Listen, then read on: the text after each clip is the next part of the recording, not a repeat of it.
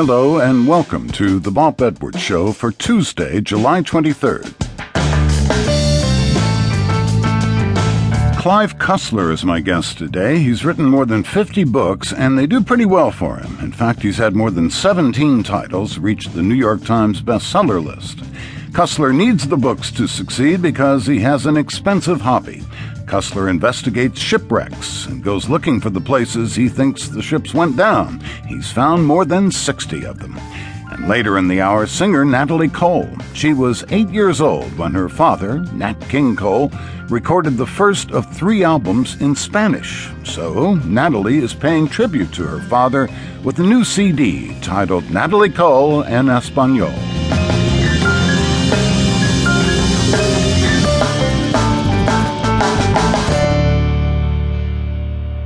Beginning writers hope first to avoid rejection. They might even hope to develop a small but loyal audience.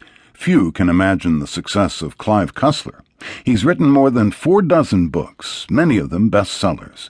His bread-and-butter protagonist is Dirk Pitt, a tall, dark, and handsome adventurer who by now has gone on 22 adventures.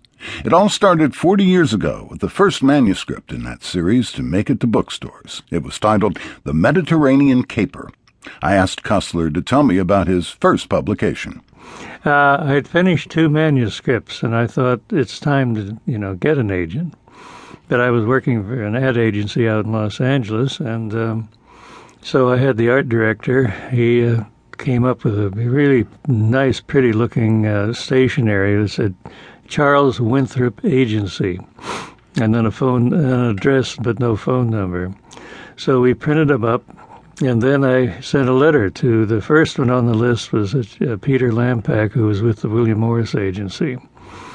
I said, "Dear Peter, as you know, I'm retiring, but as we mentioned, I've run across a couple of book-length manuscripts, which I think I have a great deal of potential. But with me retiring, I can't, don't have the time to work with him. Would you be interested in taking a look at them?"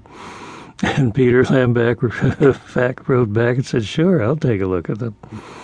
So I sent him off, and 2 months later, here's a letter from Peter Lampak. The first one's not very good, but the second one's terrific. "Where can I sign Clive Cussler?" And I thought, my gosh, that's the first one I tried. So he sent me the contracts. I signed them.